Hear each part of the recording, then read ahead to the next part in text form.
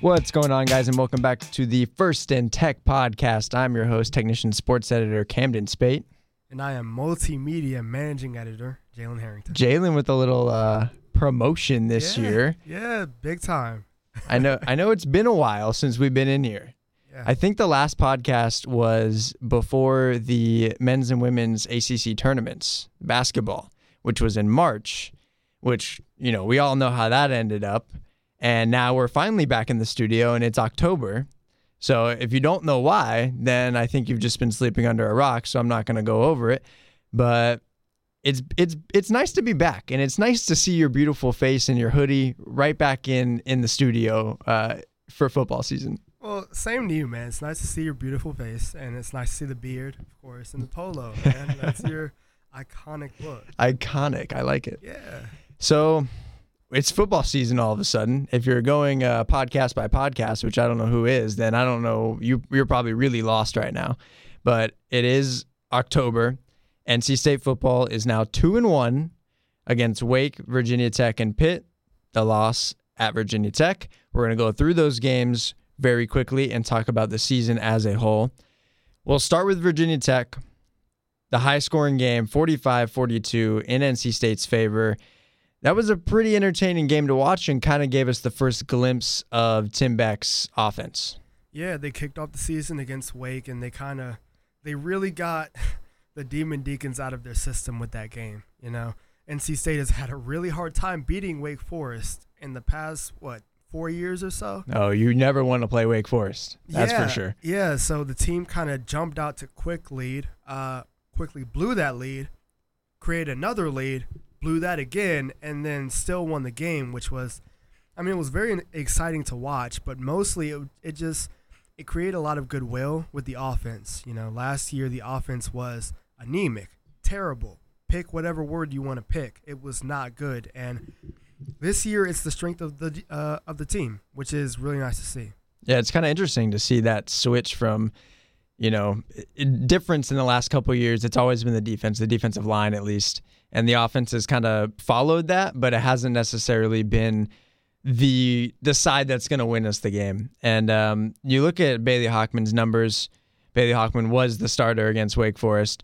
191 yards passing, not a great outing. But the rushing game, to no one's surprise, the rushing game had 270 yards.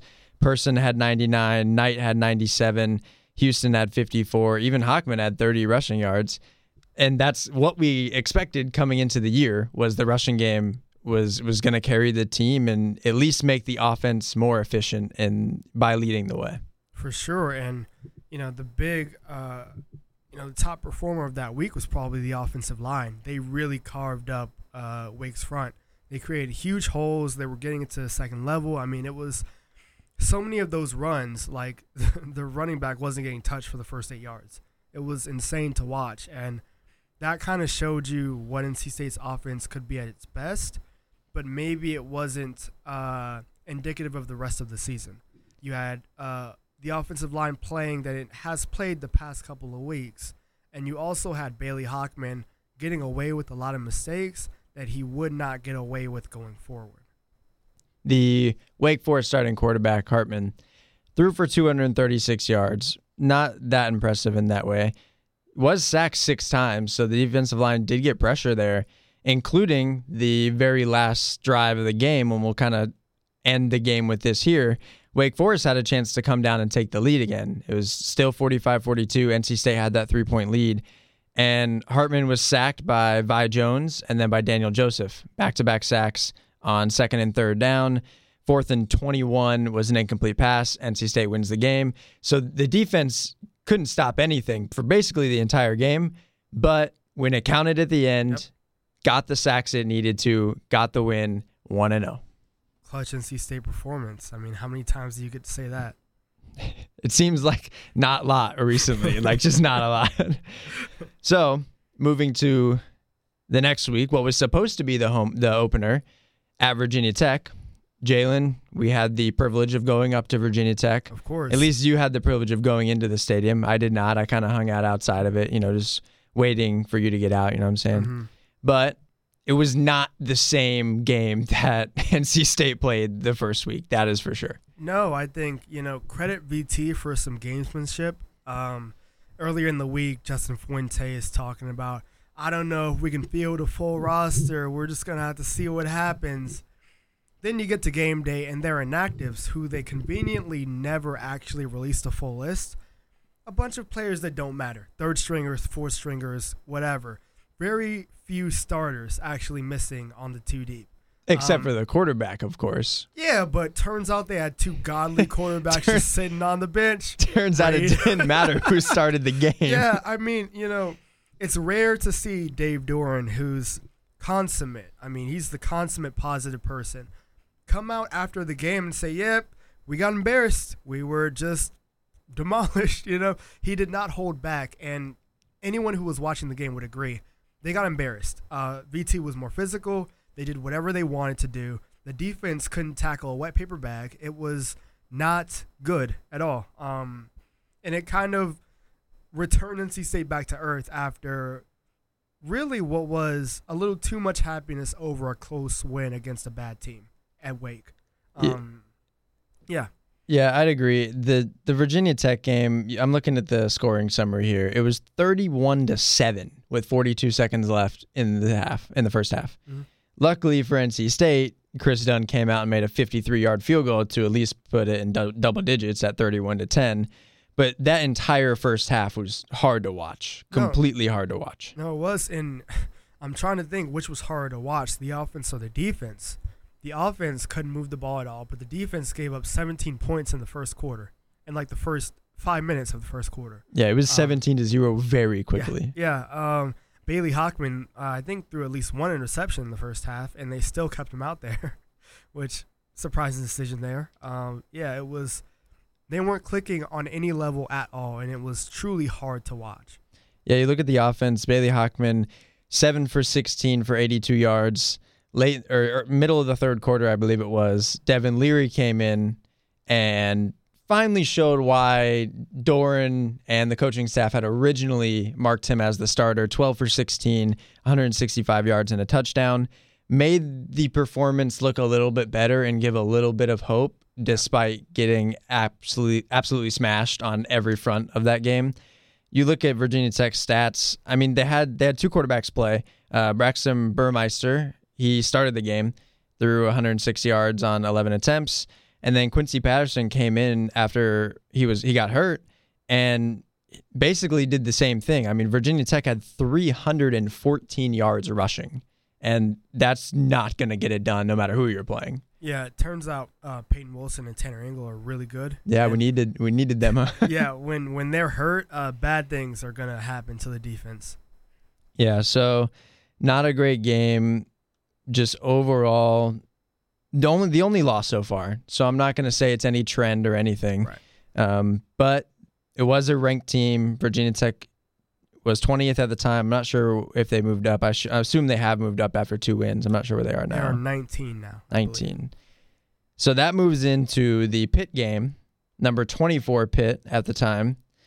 And the Pitt game was much better. The Pitt's a fairly decent team. We talked a lot about it before the game, about Pitt's defense. Pittsburgh had 17 sacks in the first 3 games going into NC State's game. Yeah, and one of those games was against Louisville, who was one of the better offenses in the ACC last year. Yeah. So for NC State to come out and not only, be competitive against that team, but win the game is huge. It was, I think the most striking thing, though, was the fact that NC State just allowed Pitt to beat itself. Pitt had so many pass interference penalties, so many offsides penalties, so many free first downs given to NC State, and NC State rightfully took advantage. Devin Leary looked phenomenal. He looked like he could actually run an ACC offense. He passed for 4 touchdowns. He led a clutch game-winning drive. First time that's happened in 6 years.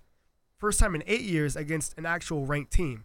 So it was, that's the NC State that, Dave Doran talks about. That's the NC State that people think there will be in the future. That's definitely not what we expected. They came into the game a 2-touchdown underdog, and they won on the road. Dave Doran does not often win games he isn't supposed to win, but he did this time. I want to talk about the offense in this game because I still think it's true, but at the beginning of the season, it's through the running game. Everything's through the running game.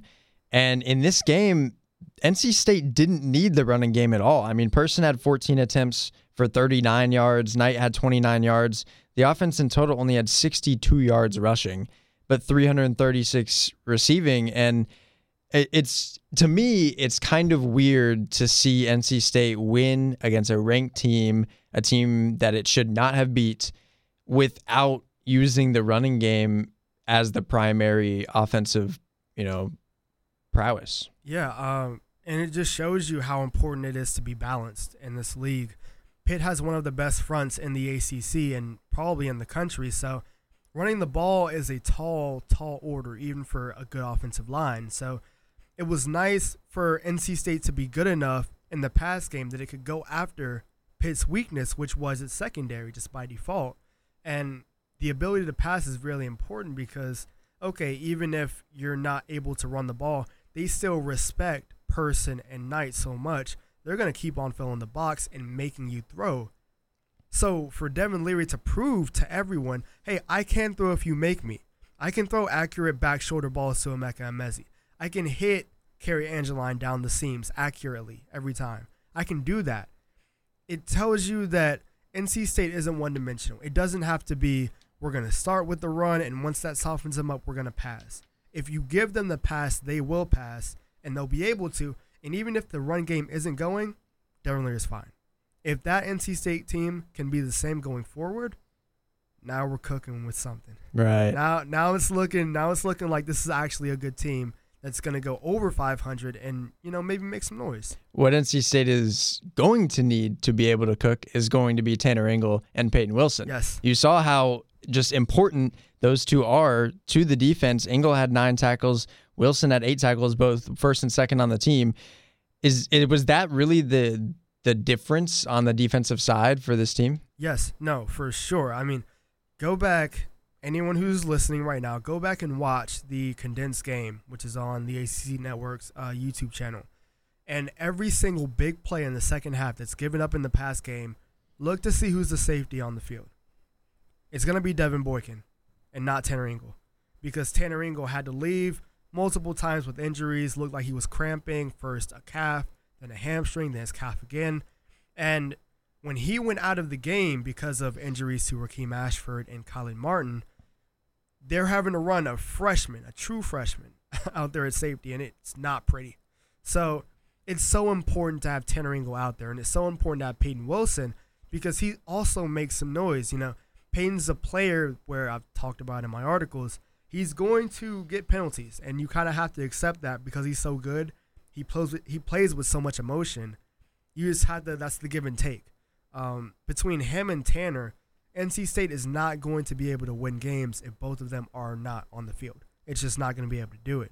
There's too many injuries already in the secondary without adding in your best defensive player. In your takeaways piece this week, you were talking about the turnover margin. Yeah. NC State was -2 going into Saturday. I think it's still -2. No interceptions from Pitt. Pickett threw for 400-plus yards. A pretty impressive performance in terms of yards for him. Only 1 touchdown, but how important will that turnover margin be going forward? I mean, you're -2. You're 2-1. I mean, you have 2 wins with a negative turnover margin, but had that one called back, that pick 6 called back last week. Just is that gonna be the difference? Does NC State need those turnovers to continue to beat good teams? For sure. I mean, if Jakeen Harris's pick 6 stands, it's a 24-7 game and it's over. Yeah. In the first half. Definitely. The game is done. Instead, they kick a field goal, 10-point swing there. It's a tie game again. Especially for an NC State defense that cannot cover to save its life. No. They can't stop anything through the air. Yeah, so if you can't cover, you can't shut teams down conventionally.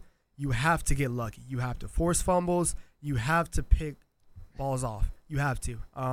That's the only way NC State is going to be able to go up against, you might be able to get away with it against a Virginia or who's the next bad team they play, a Duke. But when you get up against Miami, a UNC, you need that luck to kind of go in your favor. And even if you're not turning the ball over on offense, you have to take the ball away from the opposing offense, limit their possessions, because otherwise they're going to score at will. The receiving game, I thought really one of the better performances from the receivers group, maybe even going into last year. This group is so talented and just knew that it would come through eventually. Kerry Angeline had those 4 catches for 60 yards and 2 touchdowns, finding the 6'7" guy in the red zone. 6'7". Been talking about that for years. I mean, Sir. shout out Andrew and Alec, like since then, about how tall he is and how NC State should throw to him more. Yeah. And then you look at Emezi, had 7 catches for 101 and 2 touchdowns as well. I think that with Devin Leary's arm talent and what we've seen so far from him, I think it's all of a sudden there's going to be a lot of eyes on this receiving group. Oh, for sure. I mean, it took a couple weeks. Sure did. First week of the season, it wasn't looking great. NC State was struggling to find kind of a star receiver, and I don't know what it was. Maybe Tim Beck was having to get a little more used to his offense. Maybe it was Bailey Hockman struggling. Could have been either one. But what you're seeing now is Devin works really well with big receivers, whether it's Emezi, Angeline, even Devin Carter. He loves big receivers, probably because they have such a wide catch radius. You kind of just put it somewhere near them that isn't on the side of the defender, and you trust that they're going to go up and get it, and they do that. Shout out to George McDonald. He's a great position coach, and for the past, I don't know how many years, he's been getting those receivers right. So they will catch the ball. And now what you're seeing is there's so much confidence. Like, I don't think Devin Leary would have attempted the back shoulder throws he was attempting in the game last game. And even outside of those he was guys, playing them a couple of other receivers that really, are going to factor in. To see, you briefly saw Anthony Smith in the game, a true freshman. He burnt his corner twice. The second time Leary threw him the ball, should have been a house call. Should have been a house call. He drops the pass, and McDonald doesn't play him anymore, but that kid is special. He's fast. Burners. He'll blow by everybody. They need burners, and with that guy, oh my goodness. This receiver core is scary. Looking to the future, Virginia this Saturday. You'll be up in Charlottesville. Should be a good time. I don't know about the game. It'll be a close game, I think. Virginia is favored by 9.5, 10, depending on where you look. Virginia beat Duke 38-20 in the opener and then lost to Clemson last week 41-23. Didn't look necessarily bad against Clemson.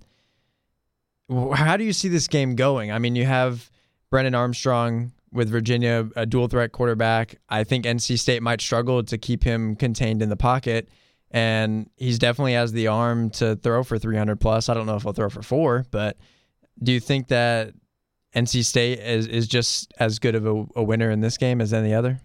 I think this game is going to be a little more difficult from NC State because of just how disciplined Virginia is as a team. Virginia looks like a team that they're not going to beat themselves. They're not going to commit penalties. Brandon Armstrong isn't going to make terrible decisions, even though he does throw some picks. In both games, he's thrown 2 picks.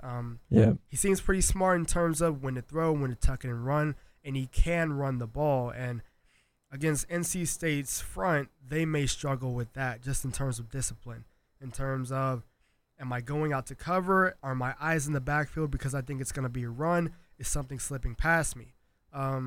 Virginia does what looks to be a lot of RPO game of kind of faking the run. Am I going to bang the slant right behind you type thing? So I don't know. I would favor Virginia just because Bronco Mendenhall, he's a great coach. And I think with great coaching, you can really get past losing a great player like Bryce Perkins. You look at the offense over the first 2 games, it might be one of the more balanced offenses I've seen. Yeah. I mean, Brennan Armstrong, I was looking at his stat lines earlier in the week. His stat lines from the Duke and the Virginia game or the Clemson game are almost identical. 24 for 45, 269, 2 touchdowns, 2 interceptions against Duke. And against Clemson, basically the same thing, 24 for 43, 270, 3 touchdowns, 2 interceptions. It's very consistent. The 2 interceptions, not the greatest thing in the world in each game, but also the rushing game against Clemson, even 147 rushing yards, and against Duke, 188. So just a super balanced offensive team. I'm not sure if that really favors NC State in that way because they're going to get burnt in the pass, and we've seen that quite a bit. But it'll be an interesting game, I think, to really see how the defense prepares for this and if the offense is going to be able to score enough points to keep up.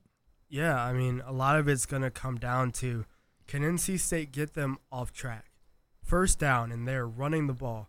Can you stop them in the backfield and make it 2nd and 11? That's going to be huge.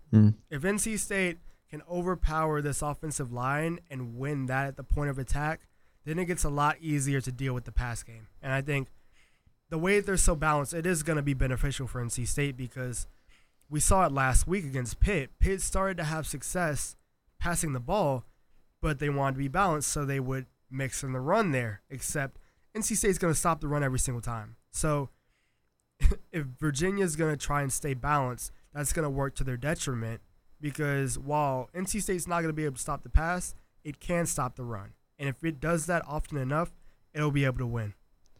So let's just jump right into a prediction. What you got for this game, Jalen? Between not trusting NC State in the pass game defensively and between how much I respect their discipline and Virginia's defensive line, I'm going to go Virginia 31, NC State 27. I think they make it close late. I don't think it's going to be a 10-point spread worth. I think NC State's going to make it respectable, but I don't think they win this game. Also, I'm going to be there, so curse. The curse. Jalen doesn't win. NC State doesn't win when Jalen's there, that's for sure. I agree with you. I think they'll score a little bit more than that. I think it'll be something like 35-30 or 35-32. I'll just go in that range. I think it'll be a pretty close game. Also, don't think NC State wins the game. I think that the offense for Virginia is just going to be a little bit too much to keep up with. So I'll go with the same. Before we end it off, I'm going to go right back to our football predictions from the beginning of the year. I'll just do the record just to keep it short. Jalen, you had 6-5 record. I had 4-7. Tristan had 6-5. Nicholas had 5-6. Do you still think that 6-5 is about right? For sure. I mean, for me, I think NC State's ahead of schedule. I said they were going to win one of the first 2 games, and they did. Said they were going to lose to Pitt, but I thought they would beat Virginia. So they've already got one win tucked in the bag for me. And I think they do go 6-5 still.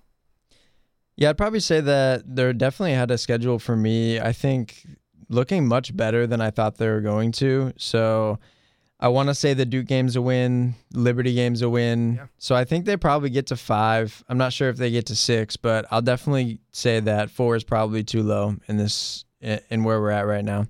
So it's been fun, man. I'm glad we're back in the studio. Yeah, hopefully we'll be able to do it more consistently and get Nicholas and or Tristan on it at some point for basketball coming up. Basketball Media Day is this coming week. I don't know if you knew that. But I did not. Yeah, so that should be quite interesting. Season coming up pretty quickly. And of course, NC State football still has a chance to go undefeated besides that one game and get to the college football playoff, I think. Yeah, no, it's real nice when you get to avoid Clemson and Notre Dame. That is interesting, isn't it? It's interesting how that works. Set up for them to get to an ACC championship, so let's see. I could see it. No, probably not. Clemson does have to go through Miami and Notre Dame, so there is that. Tough year. All right, I think that's all we got for you guys today. I appreciate you guys tuning in and finally getting back on this First and Tech podcast grind. I've been your host, technician sports editor Camden Spate. And I am multimedia managing editor Jalen Harrington. Like how that sounds. Yeah, man. And we'll see you guys next week.